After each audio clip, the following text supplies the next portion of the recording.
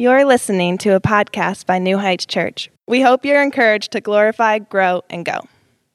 Well, hey, if you got a Bible, go ahead and open it up. We do expository preaching here at this church, which means we're continuing where we left off last week in 2 Peter chapter 3.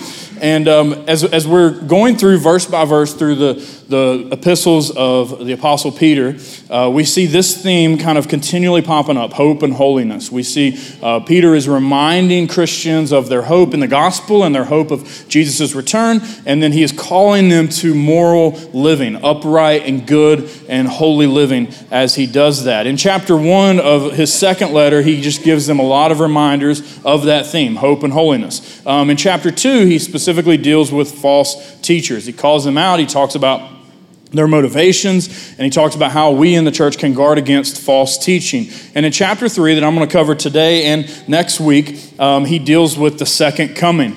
I grew up in Lincoln County, and I spent some time in a church called Hamlin Baptist, and there was a pastor before my time there named Jerry Rose. Some of y'all might know who he is, but he pastored for a while at Hamlin Baptist Church, and he used to tell this story of preaching about the second coming of Jesus, the return of Christ. And he got a local trumpet player, I think from the high school in town, to hide in the baptistry during his sermon. Now, there's nobody in the baptistry, okay, so I don't want y'all to get freaked out or worried or anxious or anything. But he had this trumpeter hide in the baptistry so that he could make a sermon illustration and blow the trumpet of God, so to speak, for Jesus' return. And as if the trumpet wasn't loud enough in that church in the first place, he also mic'd the trumpet and put a microphone in it, blared it through the sound system, and waited till like after the altar call, and he would tell the story that everyone was kind of gathering their coats and their pocketbooks and stuff, like, okay, pastor preached too long, we got to get to lunch, that whole deal. And he said, now be ready, you got to be ready, because the trumpet of God can sound at any minute, and on cue, the trumpeter, and it blasts, and he said that pocketbooks and coats went everywhere in the sanctuary, scared everybody to death. And so I'm not going to be as mean as Pastor Jerry, but I'm just going to tell you better pay attention today, okay? I've got three things I want to show you in this passage as we look at the second coming of Jesus. Number one, we'll look at God's promise to return. Jesus' promise to return for us, his church. Secondly, we'll look at God's persistence, not just in our day or even the day of the apostles, but how God has been persistent throughout all of history. And thirdly and finally, we'll finish by looking at God's patience with sinners. God has delayed his son's return because he is long-suffering and patient with sinners. Let's look at the first one, God's promise. What Peter does is he kind of zooms out. If you've ever seen a mosaic that's made up of small images to make one big image, if you look at just the small images, you lose sight of the big image. And so what Peter does is he kind of zooms out to focus on the bigger picture of all of creation. He wants to show them that from the beginning of time to the time that he's writing this and even into the future, that God is working out an eternal plan of redemption. And many of us maybe find ourselves at a point in life, or maybe you've already had this existential crisis kind of moment where you ask yourself, what's the point of it all? What's the point of existence? What's the point of all these things? And one answer to that, I think the authoritative answer is the glory of God. But I particularly like the way that a Puritan preacher put it, a guy named Jonathan Edwards, who lived and ministered in the 18th century in America, in colonial America. And I want to share a little bit lengthier quote with you from Jonathan Edwards.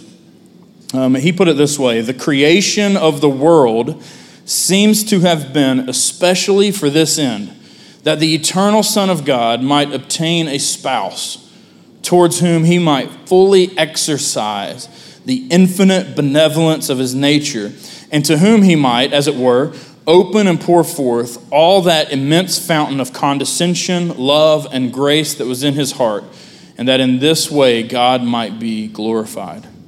You see, if all of creation is, and thereby all of history as well, is ultimately for God's glory, then what that means is that it is through Jesus Christ and through the redemption that Jesus brought to mankind through his death on a cross and his resurrection. And so all of creation is for God's glory in the redemption of a bride for the Son of God, Jesus. And if that's the case, and I believe that it is, I think that's the message of the Bible. If that's the case, then the bridegroom, Jesus, returning to get his bride, the church, is a very important doctrine. And it's a very important promise for us to hold on to as Christians. Matter of fact, Jesus preached about it. He said, in my Father's house are many mansions or many rooms. I go to prepare a place for you. And in verse John 14:3, he says, if I go and prepare a place for you, I will come again and will take you to myself, that where I am, there you may be also. This is a promise that we hold on to as the church. Now, the problem that Peter was addressing in his day is that Peter was writing to Christians who were hearing false teachers proclaim that the second coming was not true, that Jesus was not coming back. And the false teachers that were preaching this is what Peter is writing to refute. And he specifically addresses it as he transitions from recognizing false teaching to recognizing and being reminded of the second coming. Read along with me, if you will, in 2 Peter 3, we'll read the first 4 verses. Peter says, this is now the second letter that I'm writing to you, beloved.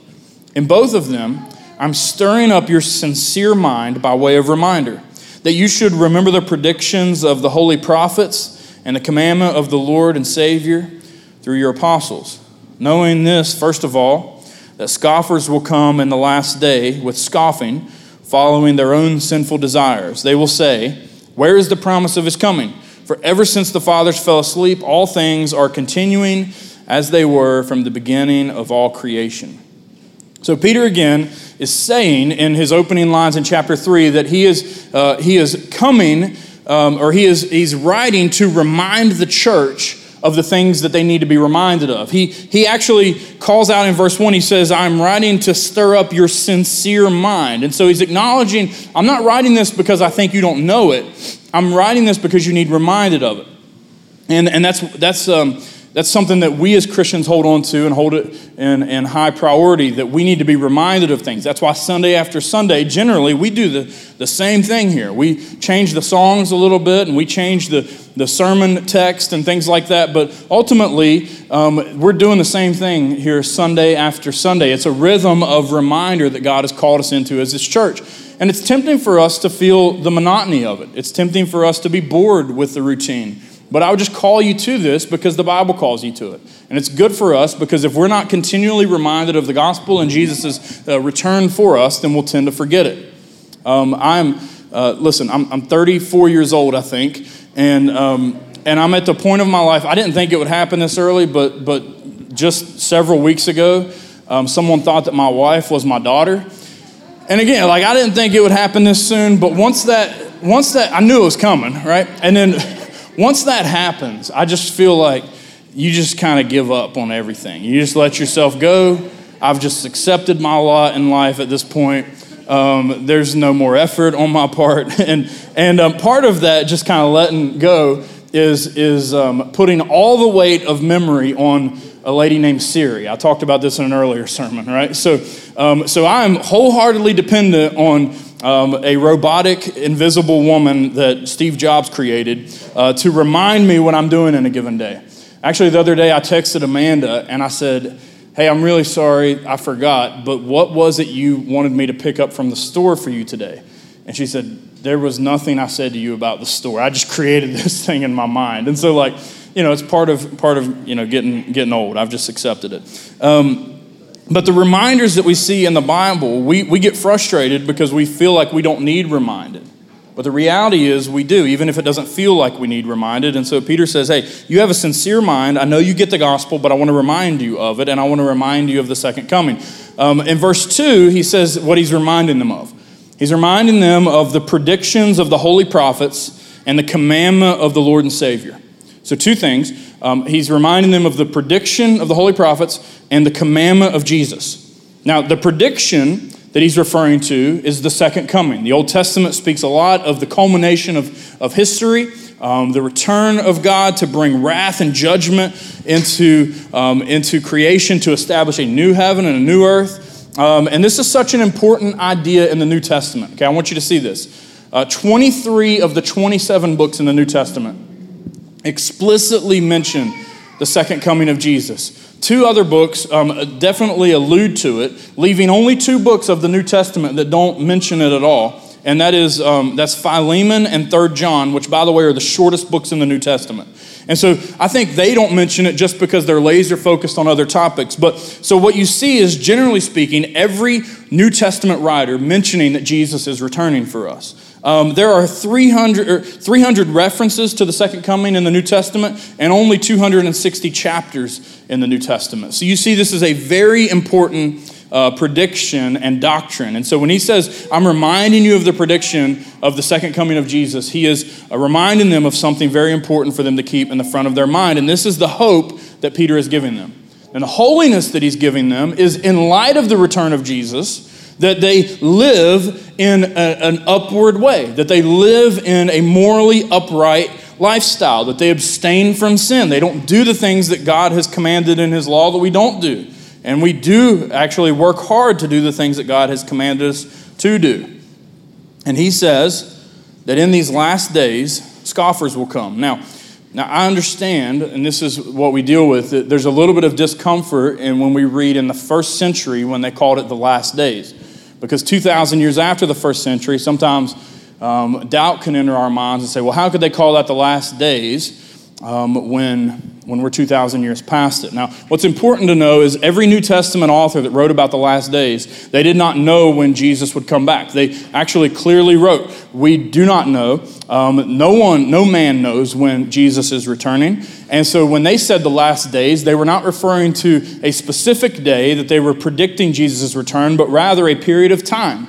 And so the last days, when you see that in your Bible, last days refers to the time from when Jesus ascended back to heaven to when he comes again. And so that means that we are living in the last days. So what do we do with that? Well, we need to be prepared that scoffers will come. Peter literally says that scoffers will come scoffing. It's a little bit repetitive. Of course, they're scoffers. That's why they get their title, because they're scoffing. Scoffers will come scoffing. Doubters will doubt. Like Taylor Swift, the great theologian, has taught us, haters going to hate.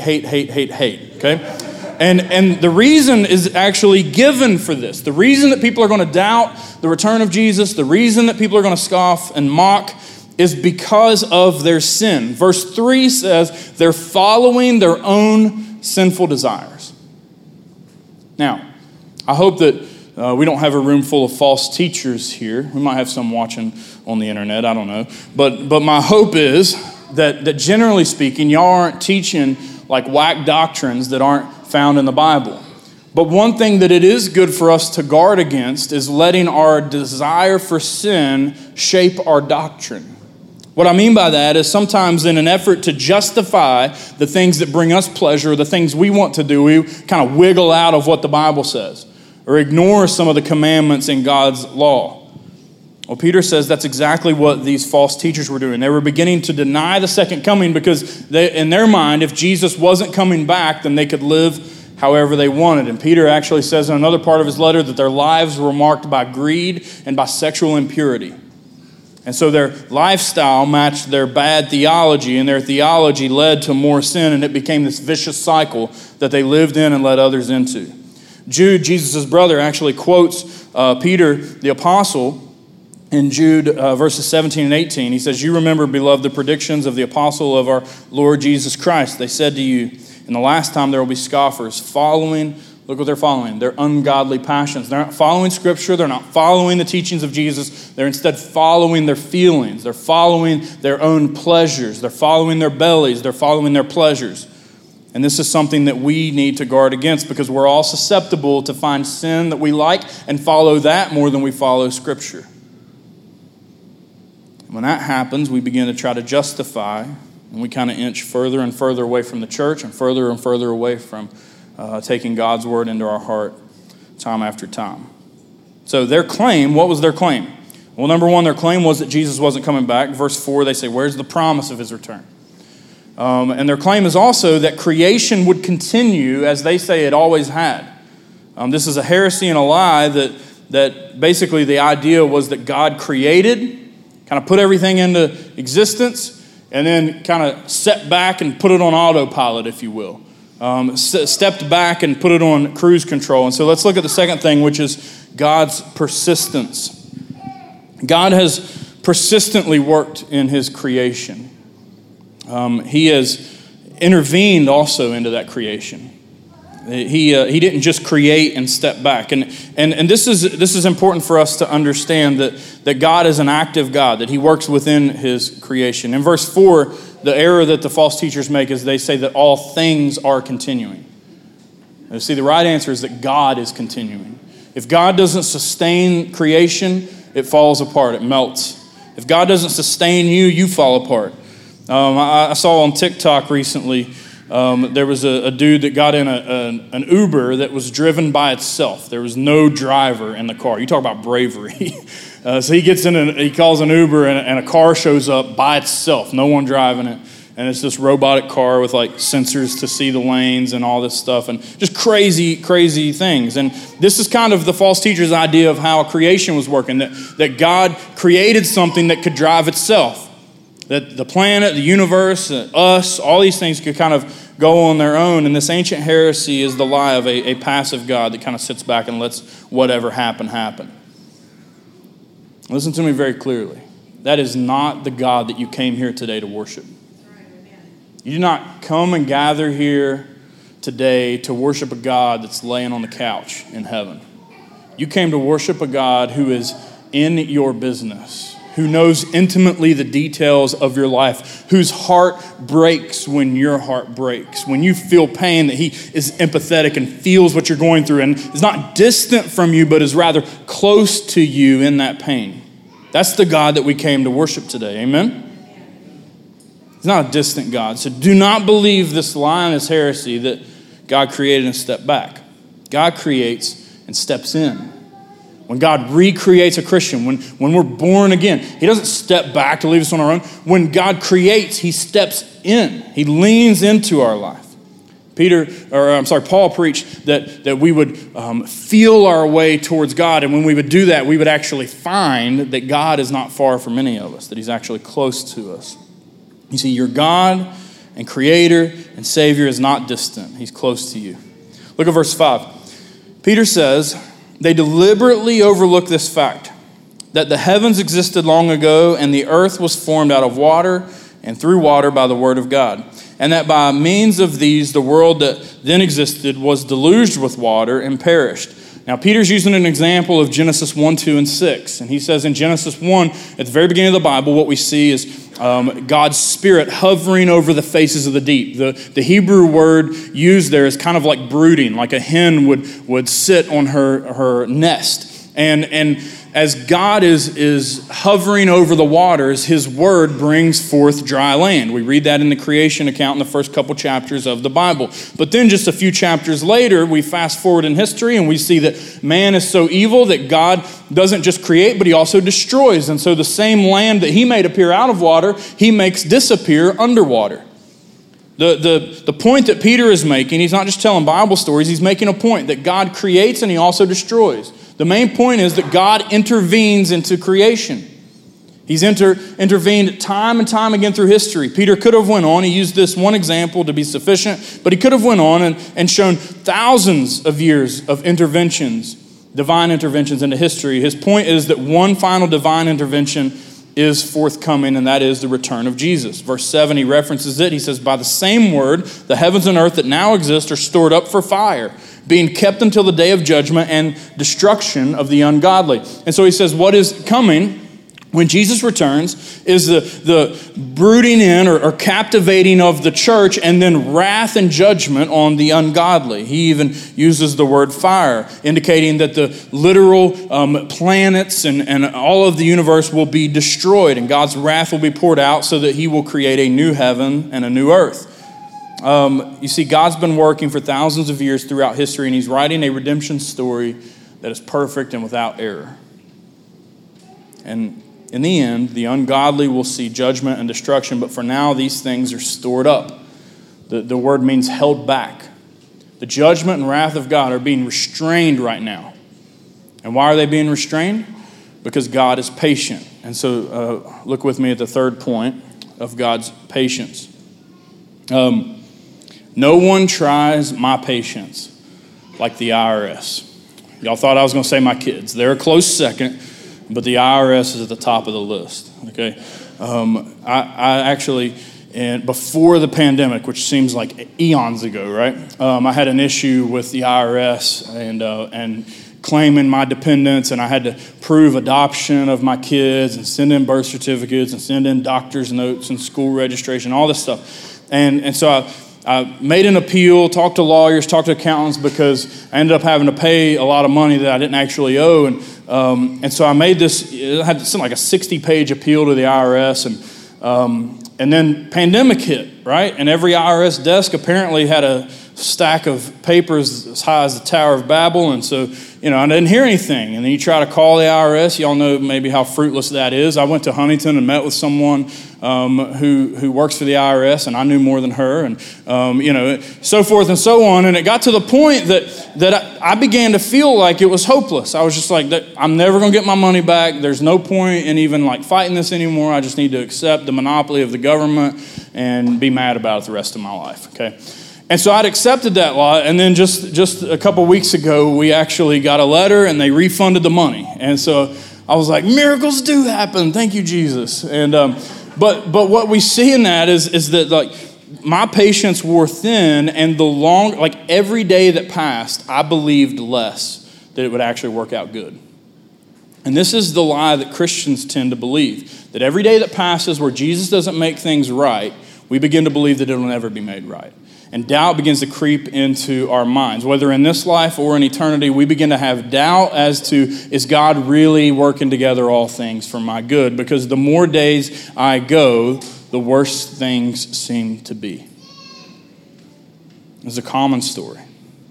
Maybe your life's been gravy and been awesome, but for most of us, it's filled with suffering, sadness, difficulty, and exhaustion.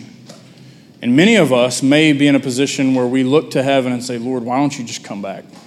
Why don't you just get us out of here? Why don't you just realize the full redemption of your glory, because I can't take this anymore? Well, biblically, the reason, if Jesus doesn't come back today, the reason for it is because he is patient with sinners. That there are people in your life who have not yet repented and become a son or daughter of Jesus' glorious kingdom, and God is being patient with them. And so when you feel like you can't take it anymore, you be reminded of this great gospel truth that God was patient long enough for you to come to repentance, and he's waiting on others to repent as well. Verse 8 tells us this. He says, do not overlook this one fact, beloved, that with the Lord 1 day is as 1,000 years, and 1,000 years as 1 day. And so it's tempting for us 2,000 years past the resurrection of Jesus to be like, is this actually happening? Is there actually going to be a return? But according to God's timeline, it's only been about 2 days. Okay? So Peter's writing this to say God's timing is perfect. Don't rush his timing. You just follow his commands. You just continue in hope and holiness. Verse 9 says, the Lord is not slow to fulfill his promise, as some count slowness. Like most of us would say, 2,000 years, that's slow. That's a long time. But if it's just a couple days, God's doing better than the IRS, right? So the Lord is not slow to fulfill his promise, as some count slowness, but is patient toward you, not wishing that any should perish, but that all should reach repentance. Isn't this a great and beautiful truth of God our Savior? That he is long-suffering, that he is patient. How many of y'all need God to be patient with you? Amen? We need that. We don't want God to lose his patience with us. We need his mercy and grace to be lavished upon us because we are forgetful of the grace that was shown to us on a cross. We need his patience. And guess what? The people who are not yet in his church need it even more than you need it. They need it from you, and they need it from God. And so God sovereignly saves sinners. It's what he does. Peter actually even in his first letter calls us the chosen ones, or the elect, that were chosen before the foundation of the world to be in God's family. And so we look at verses like verse 9 and we say, hey, if it's God's will that everyone should reach repentance, is this a case where God doesn't get what he wants? How can that be? What, can you explain that philosophical conundrum? If God's all-powerful, all-knowing, then how could something happen that's against God's will? Well, I don't know that I have a great answer for that, but I will say that somehow all of history is going to work together for the ultimate and maximum glory brought to God. And so if God wants all to reach repentance, yet people do go to hell, does that mean that God is not getting his way? Let me explain this the best way I can, using Chris Sowers as an analogy. And I didn't get his permission, so deal with it, Chris. But Chris Sowers, more than anybody I know, loves to fish. Amen? Amen. And if you ask Chris on any given day, what would you want to be doing right now? He'd probably say fishing. Okay? That would be like the passive will of God. He knows fishing is good, and it's a great tool for him. It's something that he enjoys doing. But he also knows that there is a greater good that has to be done sometimes. He's got a family, he's got a job, and he's got to go to work. So there are days that he has to not fish so he can go to work so he can make money to buy more fishing gear, right? It's just how life works. But God, when he looks at every human being he's created in his image, he looks at them, and his downright core is that God abhors sin. He wants sin to be out of every life that he has created. And he wants us to turn from it and trust in him. But the greater good is that God would exercise both his grace and his justice, both his mercy and his wrath. And so what we actually see in 2 Peter 3 is a glimpse into the very heart of God. That he does not inflict wrath with a sadistic kind of pleasure, but he is patient and long-suffering with it, wanting everyone to hate sin as much as he does. And as you see into God's heart, as Peter shows you what God's heart is like, he wants your heart to be the same. That you hate sin in your life and you hate the sin in other people's life just as much as God does, and you repent of your sin and you call other people to repent of their sin as well. Does it bother you that people go to hell? It should. Well, instead of sitting around talking about how can this be and God's justice, how about we tell them about how they can repent and trust Jesus? We see God has given us a clear calling and mission to repent ourselves and then bring other people to repentance with us. God's will for you, if you're curious about what that looks like, is to repent of your sin continually.